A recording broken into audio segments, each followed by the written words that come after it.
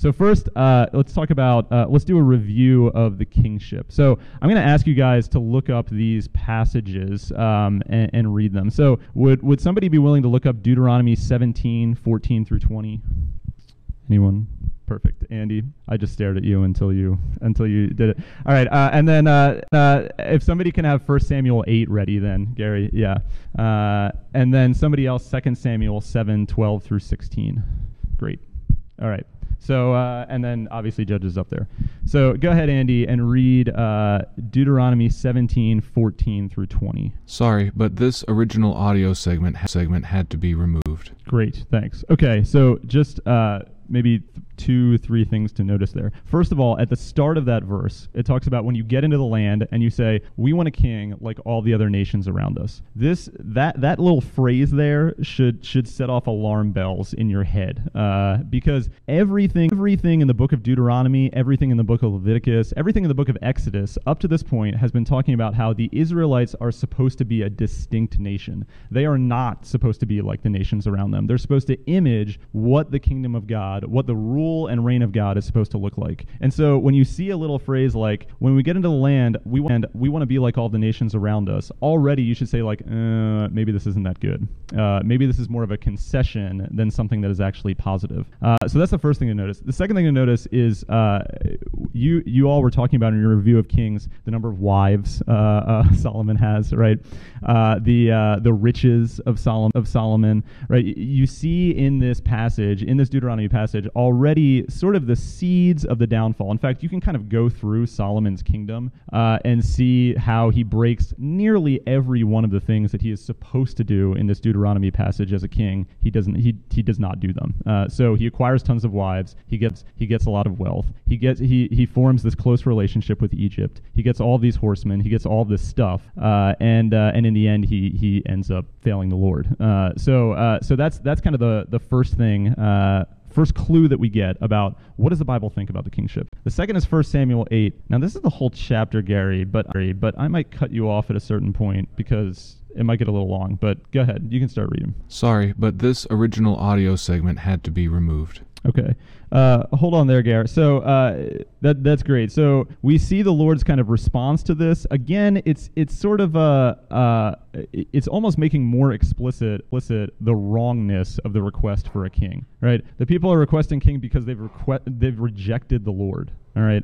So the verses 10 through 18 of this is going to be Samuel sort of laying out what Deuteronomy has already said, and a little bit more explicitly about saying, listen, this king is going to tax you. He's going to enslave you. He's going to take your sons and he's going to set them off to war. He's going to do all of these bad things that you probably will not want. Do you want this? And then the people basically respond this way. So Gary, go ahead and read. Let's just say 19 through the end of the chapter, verse 19. Sorry, but this original audio segment had to be removed. Okay, great, thanks. So okay, the people, despite this warning, they're actually left in this position where they're still saying we want this king, right?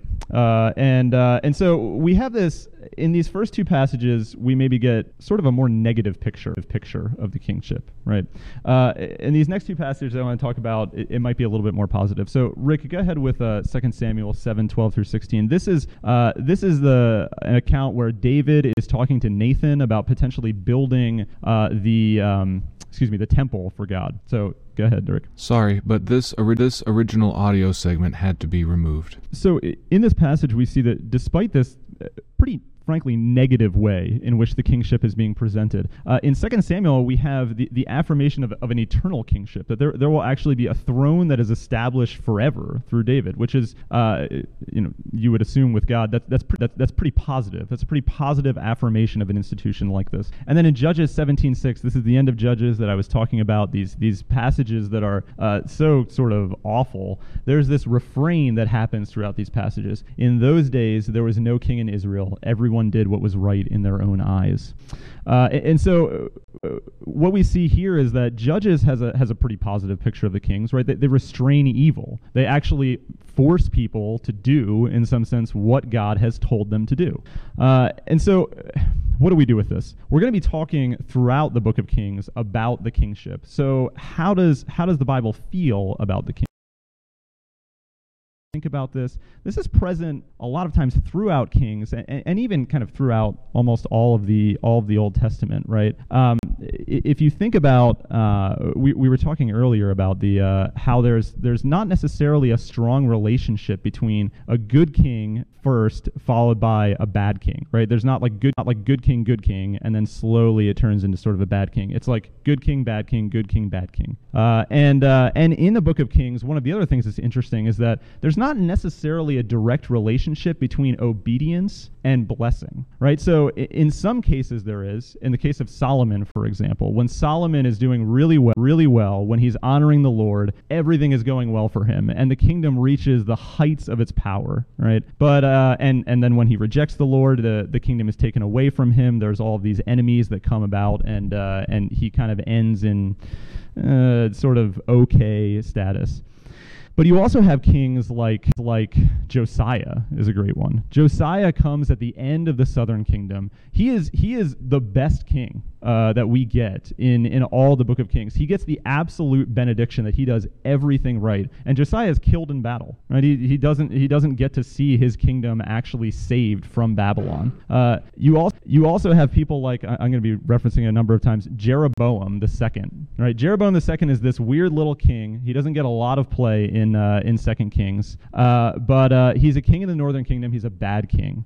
But during the reign of Jeroboam II, the nation of Israel is at its most prosperous time. They expand. They take land from Syria. They're rich. There's all of this sort of what you call kind of blessing coming out of theirs. And so there's this tension in the Book of Kings about how do we understand the relationship between obedience and blessing, disobedience and curses. There's all these sort of ambivalent tensions. And as I said, I think there are other places that you can see this in the Old Testament. There's tension that we see in these themes that run throughout the Old Testament of, say, the Israelites needing God's presence, right? They need God's presence to live. When God is speaking to Moses on Mount Sinai after the Israelites have disobeyed God and worshiped the golden calf, God says, "I'm done with them. I'm going to make you a nation." And Moses says, "If you leave us, like just let us die here because we're done. We need your presence." But at the same time, how can the presence of God be with these sinful people, right? There's all of these tensions that we're seeing. There's all of these difficulties, these ambivalences that we're seeing throughout these books. And you can go to the next slide, Matt. And I think fundamentally these are tensions between, in the Old Testament, what we see as grace and judgment. I think you can kind of summarize in some way the message of the Old Testament and the resolution of the New Testament as the resolution of this tension between grace and judgment. How is God going to respond to sin when he's also has this covenant that he has made with God's people that he is never going to leave them? How do you reconcile those two things? And I think one of the dangers that we can have when we're reading the Book of Kings is to overemphasize one side or another as we're reading this, to try to resolve this tension in our minds, to make it all about judgment or all about grace. So I'll say the more dangerous reading of the two, and probably the more popular in our culture, is certainly the all about judgment reading. So if you read through the book of 1st and 2nd Kings, you will find pretty quickly that people are doing a lot of bad things, and God is responding in some pretty angry ways. So Elijah, when after the whole battle on Mount Carmel with the prophets, and he comes and complains to God about, just kill me, I'm done, nobody's listening to me. God in his sending out of Elijah again, he says, you're going to anoint Jehu, who's going to be this king that's going to destroy all of Ahab's house. And he says anybody that's not killed by Jehu will be killed by Hazael, who is this Syrian king that Elijah is going to anoint. And he says anybody who's not killed by Hazael will be killed by Elisha, who's going to be your successor. And so you see that and you're like, wow, that's kind of dark, God. That's pretty brutal. And so it's easy to read those sorts of passages and say, okay, this is is a God that is a God of judgment. He's like the sort of angry God of the Old Testament, and I think that's far too simplistic of a reading of the book of First and Second Kings. I won't necessarily have us turn here, but these passages, the first one actually comes from an account of Ahab, and this was one of those passages that I found when I was reading through these books years ago, and I was writing a study on it. It was just shocking. Ahab is, as you will find, he is the worst. He is the worst king in the Northern Kingdom. Really, he's probably the worst king in the book of First and Second Kings. The book of First and Second Kings goes into great detail about his sin, and over and over, Elijah calls Ahab to the carpet and says, "Repent, repent, repent," and he never does it. Except in this one time, at basically the end of his life, in 1 Kings 22, 25 through 29, Elijah comes to him and says, I have a message from the Lord. You're done. Your whole household's going to be destroyed. You're going to be killed. Everything's going to be gone. And Ahab actually repents.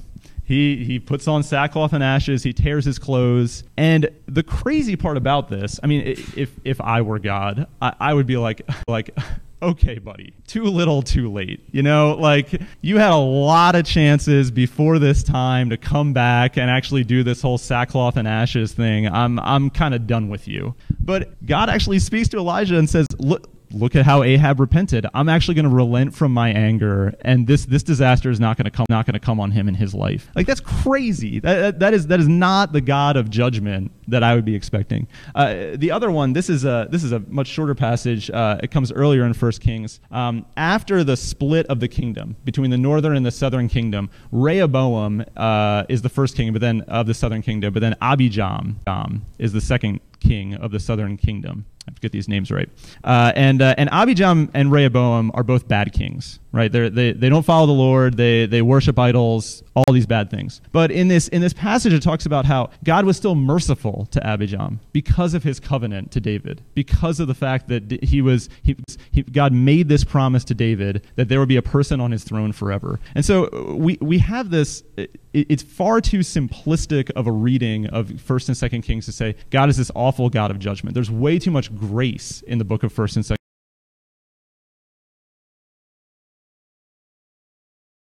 The second error, and I said this is much less severe than the first error. I hesitate even to call it an error, but I think it's to sort of look at the book of First and Second Kings and really, in some sense, the whole Old Testament, and just see these problems that people are having and say, like, okay, yes, but Jesus solves all these problems in the New Testament. That's true, and I think reading the Old Testament through the lens of Christ is a good thing. We need to be viewing Christ as the center of Scripture. But I've seen ways in which Christians can be sort of flippant in reading books like First and Second Kings and not actually really engaging with the problems that the people are having. When I was trying to think of an example, it made me think of if you're doing a math problem, right, especially a high-level math problem, when you get older, your professors care less and less about the answer that you get. Obviously, they want you to get the right answer, but they want you to show your work, right? They want to see how you actually got that right answer instead of just saying, like, yes, that's the right answer. And so I think if we read the book of First and Second Kings as saying that's a lot of problems that other people have had, thank goodness that we have Jesus Christ and he solves all these problems, it's too simplistic of a reading. It's true that Christ does solve these issues, but how? Show your work. Think about it. You have to engage with the problems that these people are having because, frankly, they're not all that different from the problems that we still have. Now, Christ is the solution, but unless we actually see the ways in which Christ is a better solution than what they had then, we're going to look at Christ and the cross as something that's a very simplistic event that solves simplistic problems in our lives that doesn't actually deal with the real things that are happening with us. So that's kind of the twin dangers. So. Okay. So I forgot about this, but I love this quote. So Peter Leithart, he wrote a commentary on First and Second Kings. That's pretty good, and he's talking about in this quote the ways in which the Israelite nation in 1st and 2nd Kings, just how destabilized they are over the course of this book. And so he writes this. He says, "Wisdom cannot save Israel from division." So what he means by that is he's saying King Solomon is the greatest king. He has all of this wisdom, but at the end of his life, the nation ends up divided. It ends up splitting down the middle. Wisdom can't save Israel from division. Torah can't save Judah from destruction. So Josiah is the king that finds the Torah. He finds the law. He brings about all these reforms. Everything is going to be fine, but the nation of Judah is still exiled. And the last refuge of hope, the temple, is torn apart and burned by a Babylonian king. The presence of God, the temple is the place where God's presence is actually there, where all of the Israelite worship and practices is supposed to be happening. That is destroyed. All that made Israel, king and priest, Torah and temple, is destroyed. And as a prophetic narrative, 1st and 2nd Kings makes it clear that there is no salvation for Israel from within Israel. Having broken covenant, it faces the curse of the covenant. In the day you eat, and this is from Genesis, in the day you eat, you will be driven from the garden. Dying, you shall die. And I think when we look at the nation of Israel and the story of Kings this way, it's a much more impactful way of reading it than just saying, well, like, yeah, okay, a lot of bad things happen, they end up in exile, but God saves them. If you think about the way in which this narrative would be totally destabilizing for them, everything that they think they know about what it means to be Jewish, about what it means to actually like be in relationship with God, it is really destroyed, right? And I think for us as Christians, this can happen to us as well, right? All of us enter into our Christian walk with a series of expectations about what that is going to look like, what it's going to cost, and what it means to actually follow after God. But life and the Holy Spirit and the Lord have a way of changing those expectations pretty radically.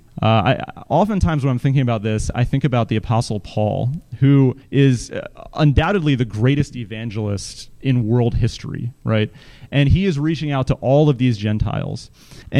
But when we're reading most of the letters of Paul, most of those letters were written while Paul was in prison, right? And it would be easy to imagine, if you were Paul, to be sitting there thinking, I'm supposed to be reaching out to these Gentiles for the Lord. I'm the most effective evangelist that the world has ever seen. I'm supposed to be out there ministering to these people. I'm doing this for God, but I'm stuck here in this prison. Like, what is this? The expectations for Paul would have to be radically shifted for him to be able to actually have the opportunity to say, I'm going to still be faithful here in prison and write these letters and trust that actually these letters will minister to millions and millions and millions of people instead of just the people that Paul could have ministered to in his lifetime. But that would be a hard place to get to, right? And a lot of times we have these sorts of destabilizing events in our own lives where we think, I'm following after God, I'm doing this thing for him, and he's not letting me do it. What does that mean? The Israelites in 1st and 2nd Kings are having the same problem. And so we need to understand that problem if we're going to. So, moving along, how should we read then Kings? So similar to how we've been reading Samuel, Kings is a theological history. So what do I mean by that? Typically, when we think about history today, we think about, there's a cliche that, right, history is written by the winners, right? And so we tend to look at history through a lens of who is winning, has the most political power, who has the most economic power, right? And we look through those lenses because, frankly, that's the lenses that we use to analyze our own lives today. Most of the news, if you read it, you can distill it down to what is happening in Washington, what is happening in New York, and the financial centers of the world, right? Who has the most economic power? Who has the most political power? This is going to be a very different history than that kind of history. The history in 1st and 2nd Kings is going to be it's sort of a theological history of the losers, right? Of the people who actually get conquered, and it's not going to be looking at history through an economic or really in some sense political lens. lens. The political lens will be there a little bit. But when you look at a king like I talked about earlier, Jeroboam II. Jeroboam II reigns for 41 years. He reigns in power and privilege.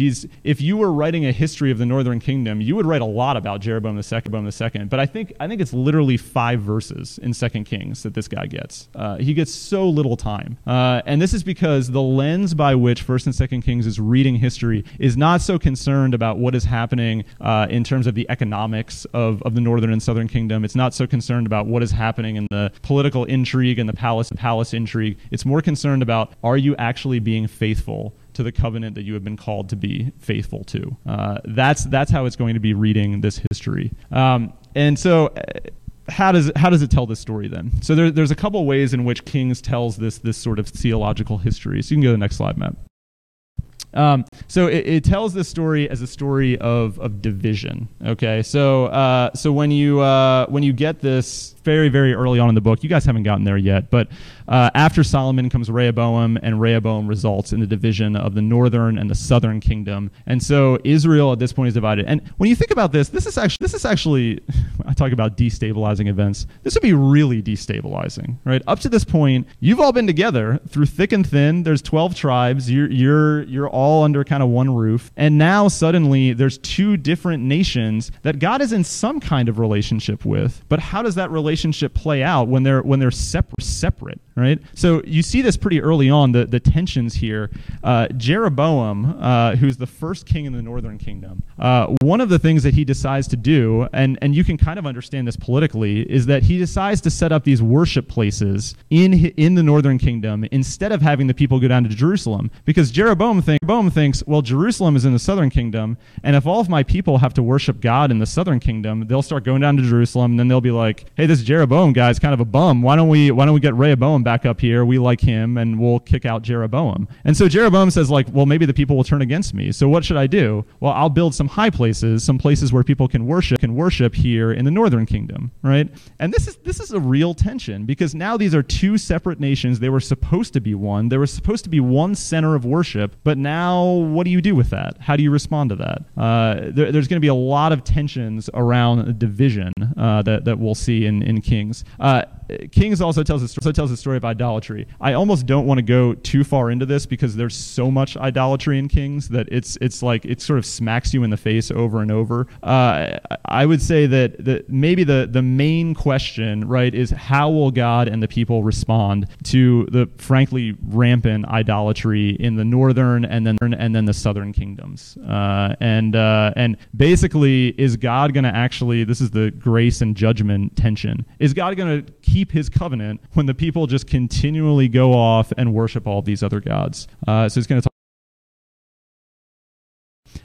It tells a story of promise. So this story of 1st and 2nd Kings, it ends with not just the destruction of the Jerusalem temple and the Babylonian exile, but it ends with a story about I believe it's Jehoiakim in Babylon, who's a descendant of David of the southern kingdom, and it talks about how even though he was imprisoned, he's brought back in to sit with the king of Babylon and eat with him. And so there's some little like kind of glimmer of hope at the end. But the question that the book of 1st and 2nd Kings is trying to answer is basically, is God done with us after the destruction of the temple, after the destruction of Jerusalem, after the exile of the northern and southern kingdom? Are we finished? Is this covenant done? And are we through? And so the book is going to answer lightly, no, God's not done with us, but it's going to be a pretty dark place. So it tells a story of promise. It tells a story of political history, but one directed by God. So it'll have, 1st and 2nd Kings will have a lot of political events in there. It'll have a lot of stories of political happenings, but even those will be directed by God. So if you read at the split of the kingdoms between the northern and the southern kingdom, there's a point where Rehoboam, who's the king in the south, he wants to go and attack the northern kingdom because it's sort of like the south seceding from the north, right, in the Civil War, right? You say like, well, this can't happen. We've got to get them back. And a word of the Lord comes to Rehoboam and says, no, don't do this, because this was actually my doing. This was my judgment against Solomon, and so don't go and attack your brothers. Don't go and destroy this nation. And so we see throughout this book that there's this direction by God of these political events, that even though we could explain these political events in different ways, I mean, the splitting of the kingdom is basically just Rehoboam being a terrible politician in some sense. You could say he just tells people that I'm going to enslave you instead of I'm going to be gentle to you. But really what we see through 1st and 2nd Kings is that the splitting of the kingdom is a result of God. And so in this sense, that's why it's a theological history. And finally, it's a story of reform and failure. And so I won't talk a little bit more. I won't talk much about this, but this is what Bob was talking about at the beginning. It's sort of a spiral, right? We get little glimpses of reform, but it's never enough. We get good kings, but they never really do quite enough. And in the end, you get this sort of ultimate failure. So that's what 1st and 2nd Kings will be like. That's the theological history.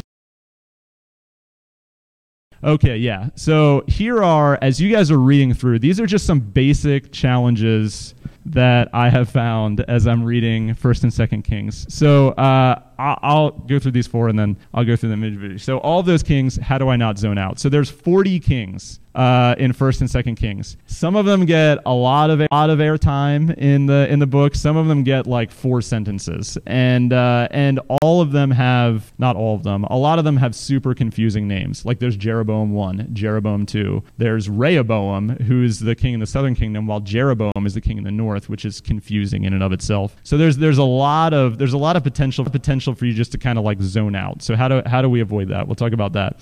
The high places. What is this? Now, this was one of those things that I really nerded out on because the high places, as you read in 1st and 2nd Kings, they show up all over the place, all the time. When we're talking about is this a good king or a bad king, it talks about what do they do with the high places, right? And so we'll talk a little bit about like what is this? Why did they exist? How do we understand those?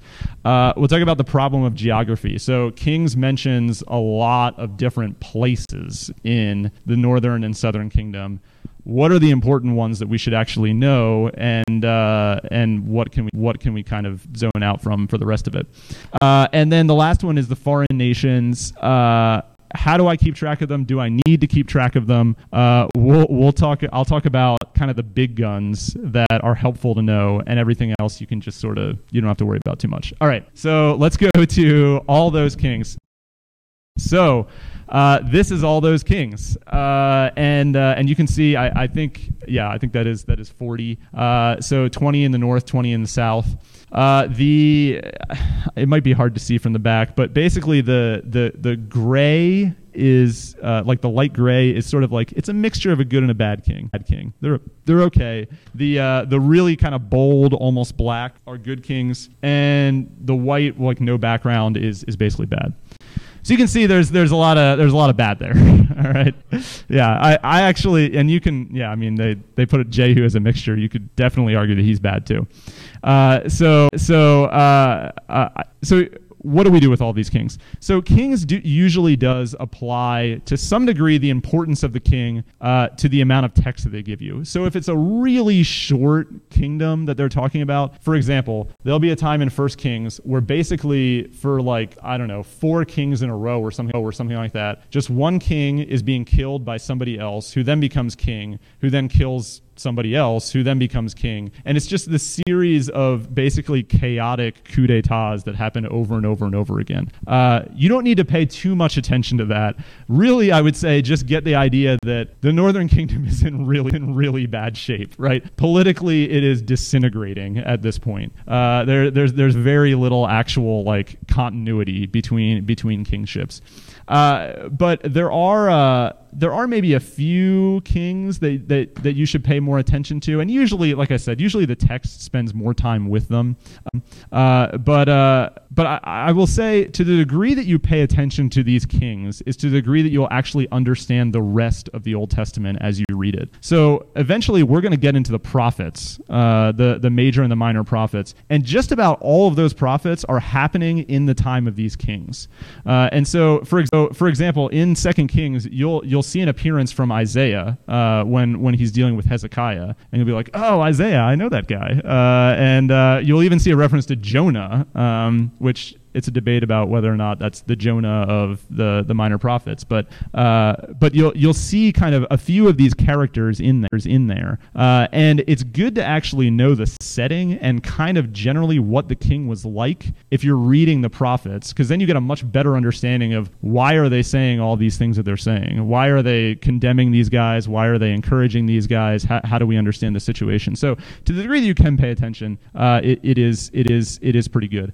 For example, I've been like beating Jeroboam II to death, but I'll beat him one more time. So in the prophet in the book of Amos, right? The book of Amos is a minor prophet that is based in the northern kingdom during the reign of Jeroboam II, and so Amos is all about condemning this culture of wealth and flashiness and exploitation that has existed during the reign of Jeroboam II. And unless you know that Jeroboam II's reign is like pretty awesome, that there's a lot of money and there's a lot of territory that's being conquered, Amos doesn't make that much sense. But once you know that, Amos starts to make a lot more sense. So to the degree that you kind of can remember, it's good. But I would say focus on the kings that First and Second Kings focuses on the most, and you'll probably be pretty good. Great question, because right. I think it's because they were just saying basically from the divided kingdom. So since Solomon is the last king of the united kingdom, they didn't include him in this list. But you're right. I guess that'd be 41 kings. Maybe you could say 42 because David's still kind of king at the start of First Kings. But yeah. So that's.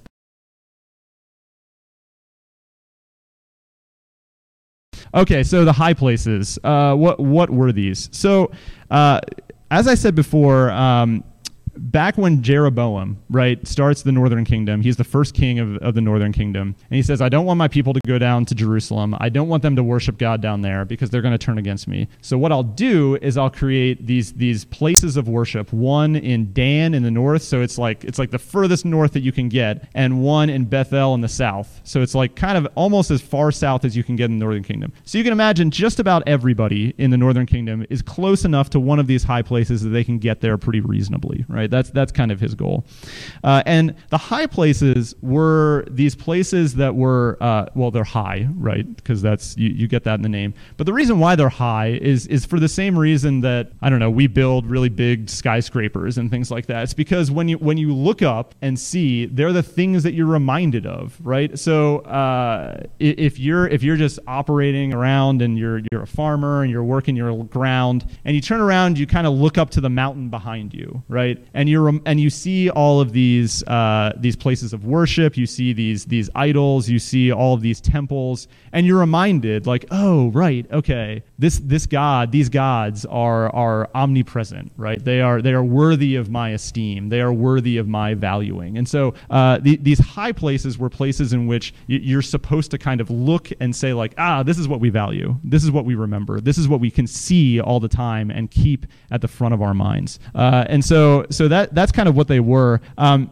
So yeah, in the Northern Kingdom, they're done with this. Sometimes the high places, well, all the time the high places are sites of idolatry. Sometimes they involve worship of people like Asherah and Baal. Those are the two big kind of local idols, Canaanite idols. But sometimes they actually involve the worship of Yahweh, just the really improper worship of Yahweh, right? So Jeroboam sets up these golden calves, and if you remember going back to Exodus and the whole incident with the golden calf, he sets those up as places of worship. And the reason why he does that is not because there's this new Canaanite god that they're worshiping, the golden calf. It's because he's kind of trying to worship Yahweh, but he's doing it in a way that has already been just rankly condemned by God. And so it's an utter failure of Jeroboam to actually worship God as he has been called to worship. And so at times, like, I won't read that reference, but there's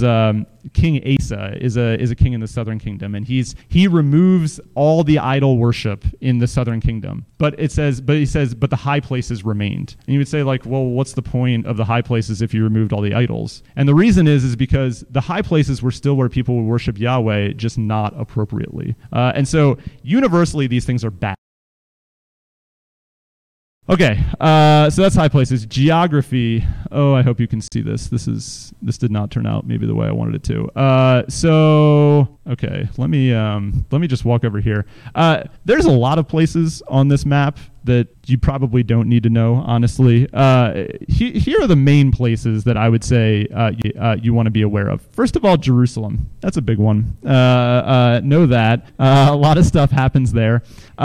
They don't highlight this, but Samaria right here, this becomes the capital of the northern kingdom. It doesn't start out that way, but it does become the capital. And this is what's going to be destroyed by the Assyrians when they take the northern kingdom into exile. So it's good to know kind of where that is in relation to other stuff. You can see, they give you little notes here, right? So Tirzah serves as the capital of the northern kingdom. Later, Samaria will become the capital. So this is in Dan. That's where one of the sites that Jeroboam sets up these high places. And then, so one other thing to remember is that north of here, you see Aram at the top there. Really, that's true. But a little bit further north is Syria, and Syria is going to be a big player in the book of First and Second Kings. In fact, actually, Matt, if you can go to the next slide. I'll just talk about foreign rulers now.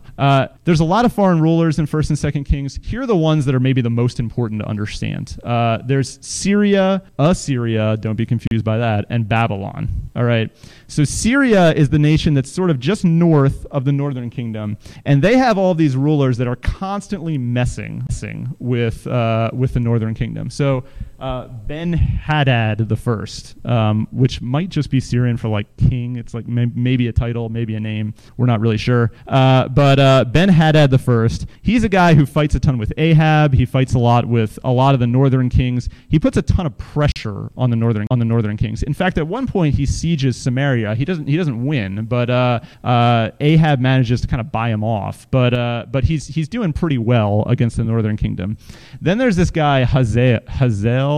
I actually don't know how to pronounce it, but I'd have to look at the Hebrew. But Hazael, he's sort of like the big gun of Syria. So Syria actually becomes under him like a regional power, almost like an Assyria or a Babylon. They're kind of the big guys in the neighborhood. And there's actually this super interesting account in First and Second Kings where Elijah is called to anoint Hazael, and he tells Hazael that he's going to kill Ben-Hadad and become king of Syria, and Elijah just starts weeping, and Hazael says, like, why are you weeping? And Isaiah says, because I can see what you're going to do to the northern kingdom. And so it's pretty intense moment, and it's true. Hazael is going to basically he's going to establish incredible Syrian dominance over the northern kingdom all during his rule. The northern kingdom is going to really struggle under him.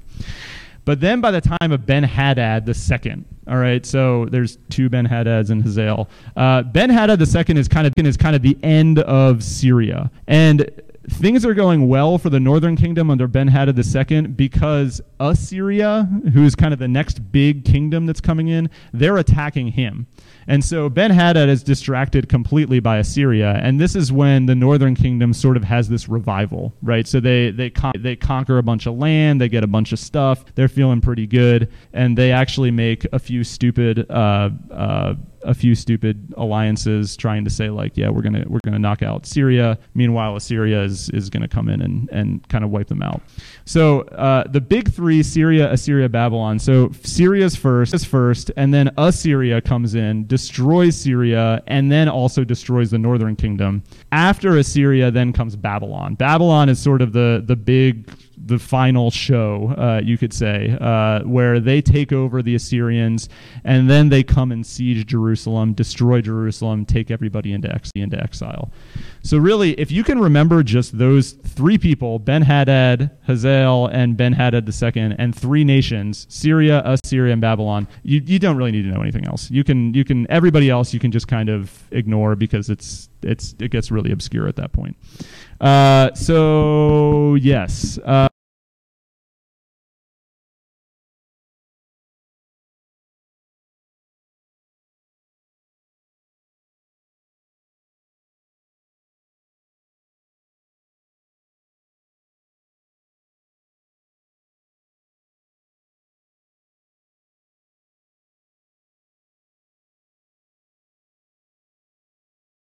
Okay, so what do we learn from Kings? And this is sort of jumping back, and I'll finish with this. Jumping back to what we were talking about when we were thinking about understanding the struggle of the people and how that kind of relates to us. Peter Leithart, I think, does a great job of summarizing kind of the message of Kings for Christians, because Peter Leithart calls the First and Second Kings gospel. And here's why we understand gospel. So you can go to the next slide. So this is Peter Leithart in this again in this commentary. And so even the critique of wisdom and Torah and temple, right, is ultimately fulfilled in the gospel. Okay, so remember he was talking about how wisdom doesn't work for the Israelites. Temple doesn't work for the Israelites. Priest doesn't work for the Israelites. All these things that they think will save them don't work for the Israelites. But here's what he says. He says, what Paul sees in the history of Israel is already obvious to the deeply Pauline author of 1st and 2nd Kings. Wisdom cannot preserve the Davidic dynasty, nor can Torah, nor can temple. But what wisdom and the law and the temple cannot do, God has done in fulfillment of all of his promises, from Romans 8, 1 through 4. In the end, David lives only through his death, and David's kingdom is preserved only on the far side of the grave of exile. So you can go next slide. And while it demonstrates that royal wisdom fails, the book hints that Israel needs and will get a king who will not only possess, but is wisdom. When it shows that perfect Torah obedience cannot undo centuries of flagrant unfaithfulness, like in the case of Josiah, it proclaims the promise of an incarnate Torah, whose spirit will write the law on tablets of human hearts. When we see the temple reduced to smoldering ruins, we are encouraged to hope for a living temple, a temple in flesh, who gathers in Israel that is itself a living temple. I don't know why I missed that last word. Anyway, the point is that Kings is a story of resurrection. It's a story of death, and you need death for resurrection. But in the end, it ends up being a story of resurrection, of God bringing the people back, cleansed from idolatry. After the Kings and after the return from the exile, the Israelites never actually struggle with this kind of idolatry that they do later, that they have in these books. And so it's a process of resurrection that is happening. But it still does leave a little bit left. It still does leave us with a little bit of a desire for more. And that's what we see in the coming of Christ. And that's how we should read the book of 1st and 2nd Kings. That's how we should read the message of the book of 1st and 2nd Kings. It's a gospel message. It's a message of death and resurrection.